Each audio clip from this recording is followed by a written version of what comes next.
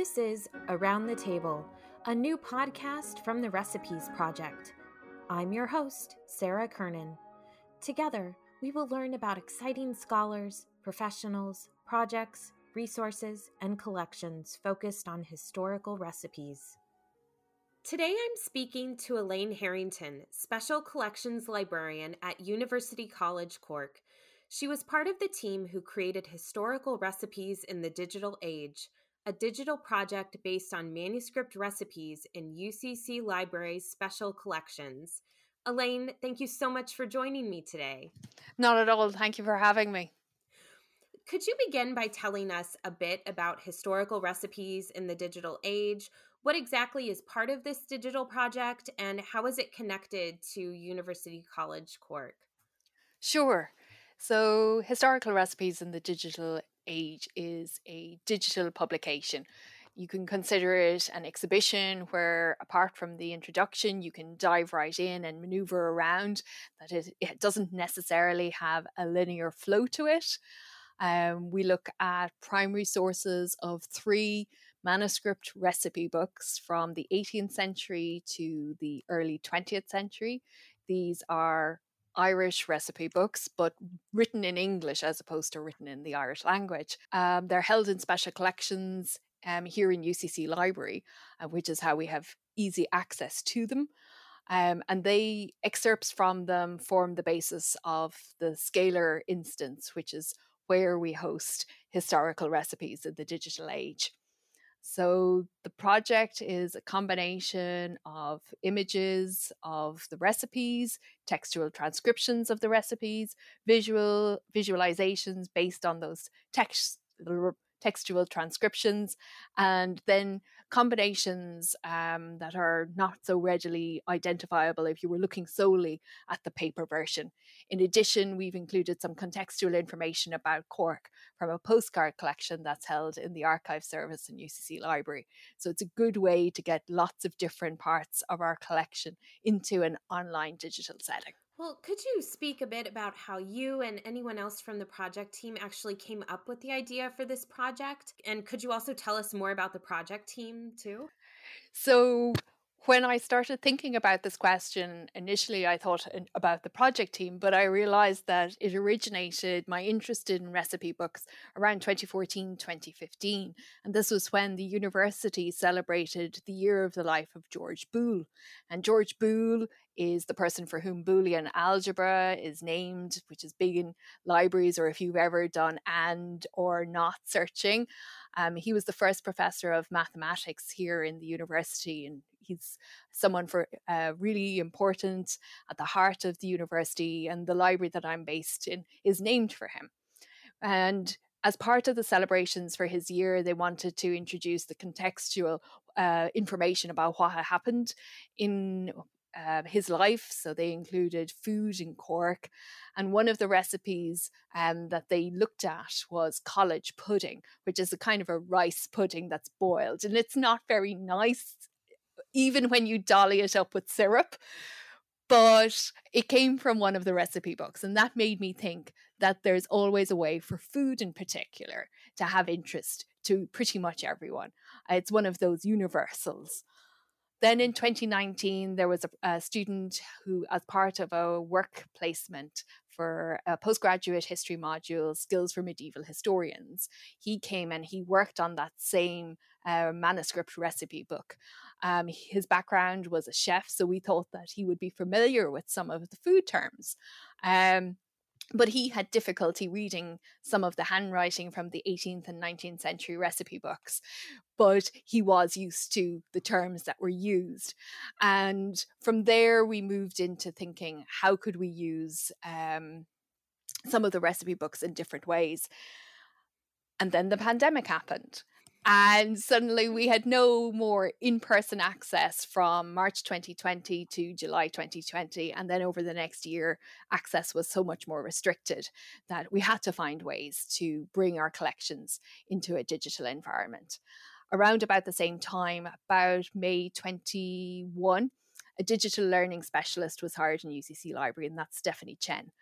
And over the next year, she and I started collaborating together on a series of projects, of which this historical recipes in the digital age was one. And it was a great way to get our content into a space, but I wasn't the only one who had to do all parts of the project. And it made for greater collaboration and interactivity across the different parts of the library service. So we wanted to have both enhancing access to the collections, learning new technologies, but also a really important part within UCC is our connected curriculum, where students are co-creators, co-researchers, and they learn lots of new skills. So for us to have student partners, that was key. So the project team was myself, Special Collections Librarian, Stephanie Chen, the Digital Learning Specialist. There were two undergraduate students, Cara Long and David Keane, who were studying Law and Business Information Systems, who worked on Stephanie on a series of digital projects, including this one. A postgraduate student who was working with me on a work placement portfolio module, Kian Omani, and Emma Horgan, one of the library archivists. And she came in later in the project when both she and I started to try our hand at making some of the recipes, and it wasn't always successful. So that's the project where we came up with the idea and the project team. That's wonderful. I love how diverse the group of people and interests and contributions are from everyone on the team. That's wonderful, especially the input from students too. Could you talk a little bit about Scalar for anyone in particular who's not familiar with that platform? How did you decide to use it? And did you use any other projects as inspiration, whether or not they were born on Scalar or not? Sure. So during the pandemic, I wrote a blog post on WordPress. This is the Riverside, which is Special Collections and Archives' main communication tool for longer form pieces than tweets. So the post I wrote was on an 18th century Cork library, a charity school. And the library was donated to the university in the early 1990s. I had looked at visualizations limited on what Google could do for me between places of publication, who was the donor, the different types of books that were present, overlapping items with other things in the collection. But it was actually really limited between what was the tools available on WordPress, the plugins that were available to me, and then looking at, say, Google Maps as a way of creating some of those visualizations. So I was eager to see what else was out there. In searching for it, I came across Scalar and some other annotation tools like Hypothesis. But again, there was so much going on during the pandemic. It's too much for one person to do on their own. In the summer of 21, I participated in the American Library Association International Librarians Networking Program, which is an initiative of one of their roundtables. And it allows participants to form a collaborative relationship with someone else for 4 months at a time. And the intention is that you can continue to network with that person if you so choose. The person I was partnered with was Dr. Win Shi, who is Director of Integrated Library Systems at the University of Southern California. And we were both interested in emerging technologies. So he was telling me about some of the different technologies being done in the University of Southern California, and he mentioned Scalar, and they were actually the ones who created it. I had come across Scalar already, so I was hugely interested, and I asked him lots and lots of questions about how he found it. So he passed me on to the Special Collections team and their actual technology people, so that when I suggested to Stephanie that we could use Scalar not to replace WordPress, but to sit alongside it to do things that weren't possible on the blogging site, we already had an entry in. At the time, I think so many people were pursuing Scalar as an option. So it was really handy to have had that personal connection. I could see from their Special Collections site the things that they had used it for: Alice Online, the works of and world of Lewis Carroll, a history of photography in USC Libraries collections. And these were things that we could then explore ourselves and go, yes, we like that item. we can see how we can use it for not just the blog post that I had done on the Cork Charity School, but lots of other things. It was far more interactive than what the WordPress could be. It was also important that the tool was open source and web-based so that we could access it anywhere. And they gave us options about, did we want a registration key and it would be hosted on the USC site, or did we want to self-host?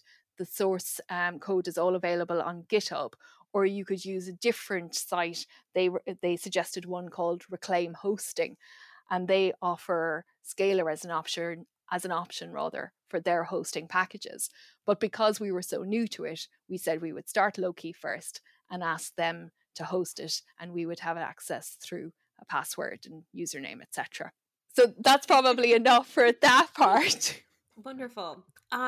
Well, you've talked a little bit about, in terms of the project team, how staff and students have been involved in the creation of historical recipes. Has input into the project been tied to coursework, or has it been totally independent of that? Could you just talk a little bit about how it's actually integrated into courses and learning? So it actually stands independent of courses and learning. We decided to do the first iteration of it by linking it to Pi Day, which is 3.14, so 14th of March. We are very familiar at the Recipes Project with. Of course, I'm saying it to the wrong people. So I had seen it come up on Twitter, and I thought this is a great combination of mathematics and recipes, plenty of collaboration with different groups who might not think of recipes necessarily. So we specifically picked, we don't really have pies in Ireland, so I widened it out to baking in general, and then widened it out again to maybe like syrups or frosting or the like. We took an expansive view of what pie was. So I selected which recipes and which recipe books to use. I showed all the students that were involved in the project all the different recipe books, what they look like. Then I scanned the items, uploaded them to a OneDrive folder that we had access to.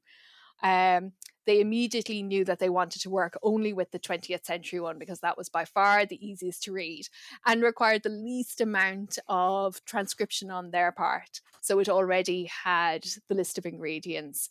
They didn't have to create that themselves from, oh, I see that they mention gooseberries here, I should add gooseberries to my ingredients list. So a lot of the detective work was removed. Stephanie liaised with the USC and she set up the UCC instance, and then she worked with the students on figuring out how Scalar worked. Emma came in towards the end of the project when she and I started making the recipes specifically for Pi Day. Only one of the students was involved in doing coursework, and that was the student who worked with me while he was on placement, but he also worked on a series of other projects, so this wasn't the sole focus. Every year, UCC Library hires various student workers, whether for invigilation, shelving, data entry, and two of them came on board to work with Stephanie on a range of digital projects, which included 3D scanning of objects, creating 360-degree tours based on mapping of historical advertisements in 18th century Cork newspapers, and creating a colouring book for hashtag Colour Our Collections. They were involved in lots of other projects as well over the course of the 8 months, but those were the ones that they also had input from special collections on. The intent was to return to the project again this year for Pi Day, but you know the way of it, other projects pop up in the way, but it is a resource we intend to return to. And I never did get back to putting transferring the blog post of the 18th century Cork Charity School into Scalar. So I have to do that separately. Well, this project is different than a site with complete digitized manuscripts or recipes collections. And it's obviously quite different than looking at the physical objects, the original physical books. Could you talk about the value of working with these kinds of digital images and what skills students develop to work with these recipes. You've already mentioned some of the challenges that they encountered in terms of reading the handwriting and transcribing them, coming up with the list of ingredients, for example. Yes. But what are other skills that they might have acquired during this process? So, if I start with how it's different from the original. So, with the digital projects, we should be mindful of what is omitted. For example, with the recipes in historical recipes in the digital age, I have scanned around the recipe itself rather than seeing the full page. So, we don't know the person who wrote the recipe. Did they think, ooh, apple charlotte, I also want to put in apple cake, so that the two of those would be side by side? That part of it is now missing from the site itself. Um, all of the recipe books had inserts. Those weren't scanned, but if you were looking for a specific apple charlotte recipe, then you would spot it if you were looking at the physical item. And then the two of the recipe books have indexes that were created by a series of people over a number of years. We didn't transfer those over.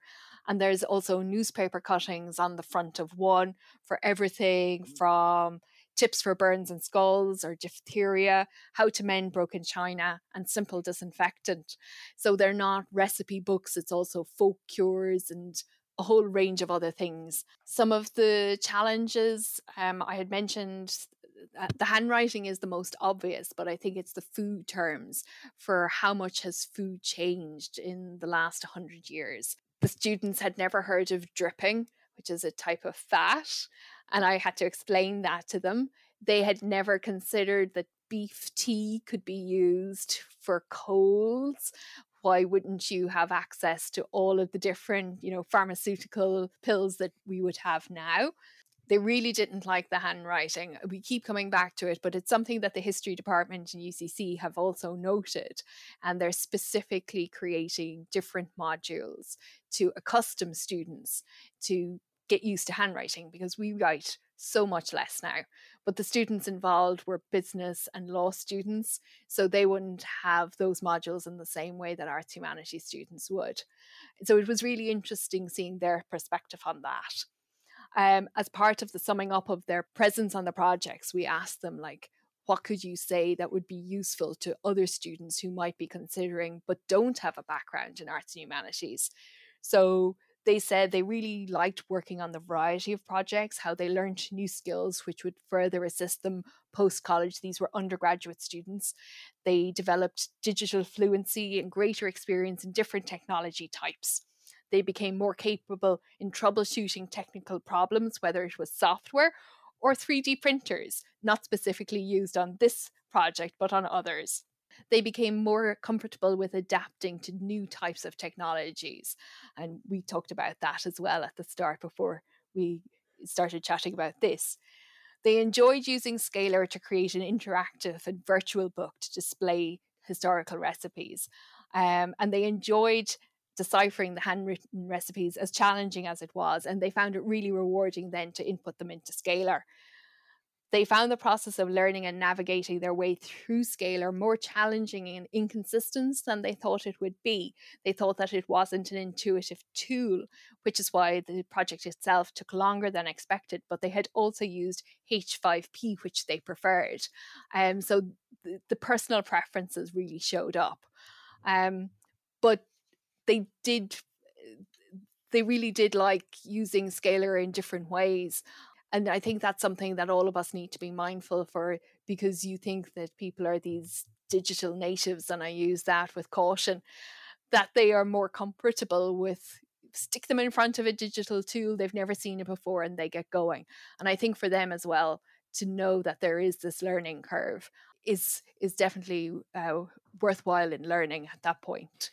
Well, you've hinted a bit that you'd like to add a bit more to the Scalar site and grow it a little bit. Could you speak to that a bit? And could you also talk about how this project may have influenced any other projects that have gone on at UCC?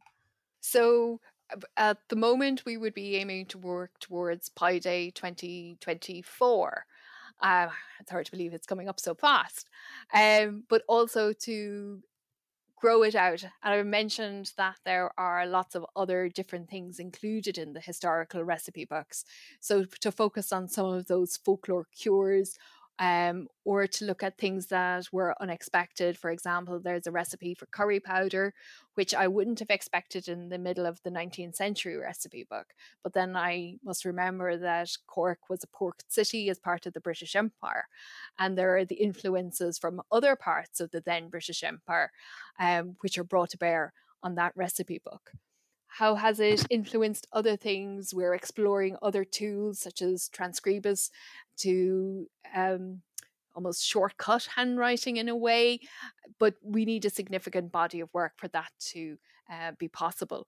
And the archives section within the library are working with the history department for those history students to learn different ways of looking at letter forms and thinking, okay, so that's that. This is how I do that.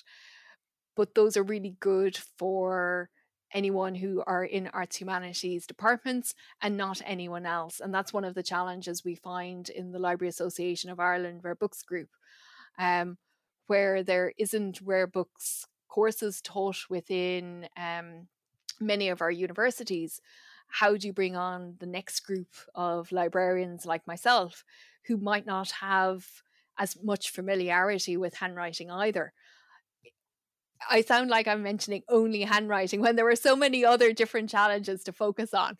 But if you can't read what the content is about, then it's a really limiting factor, no matter how much people are interested in food. And we're so much used to the printed word now that it really is quite the challenge. Absolutely. Absolutely.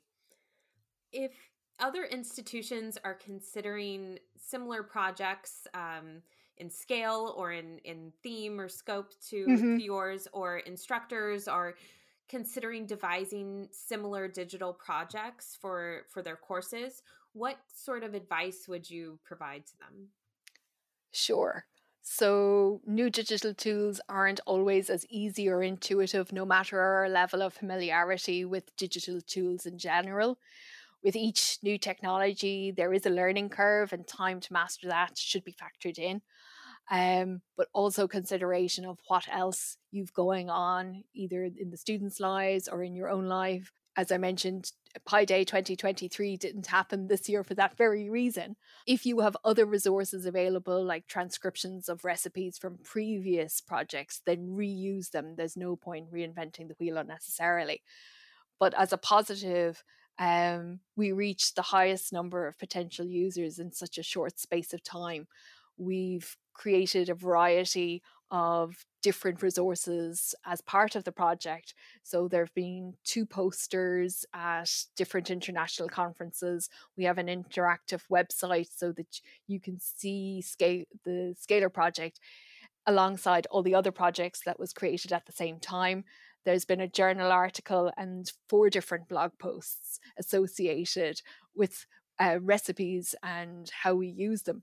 So already we have this tremendous body of work where we can really showcase what is possible with what is seemingly such a small activity. Final question. Do you have any favorite recipes from the manuscripts in the project? And are there any features in the manuscripts that you think are really ripe for scholarly attention? So for Pi Day, I chose to make the afternoon tea cake recipe, in part because I thought it would be easy and fast to make, and it was, but also it was easy to follow, unlike the one for lemon filling, which went horribly, horribly wrong. It still tasted nice, but I couldn't use it for what I had intended, which was to put between the 2 afternoon tea cakes and kind of create a sandwich. It was far too liquidy for that in the end. And the second question, sorry, again, was? Are there any features in the manuscripts that you think are really ripe for scholarly attention? Yes, absolutely. So I touched on that earlier, the different combinations of recipes for cures for diphtheria, or mending china, but there's also one, and I can't condone it, for using snails to do something else. It's a very odd little cutting, But we have this large collection in Ireland called the National Folklore Collection. A lot of it is already available online. And I think there are lots of synergies between that collection and some of the folk cures that are present, which aren't typical recipes as we would expect to see them in modern cookbooks, but were definitely part and parcel of the tradition of manuscript recipe books. So I think there is something there. And also because the National Folklore Collection, where a lot of the contributions have been in the Irish language. So for here, these recipe books, they're all in English, which is open to far more users than would be otherwise. Elaine, thank you again for joining me today to talk about this great project, Historical Recipes in the Digital Age. Thank you so much for having me, Sarah. It's been an absolute pleasure. Thanks to everyone for listening today. Please remember to subscribe to this podcast so you never miss an episode. I'll see you again next time on Around the Table.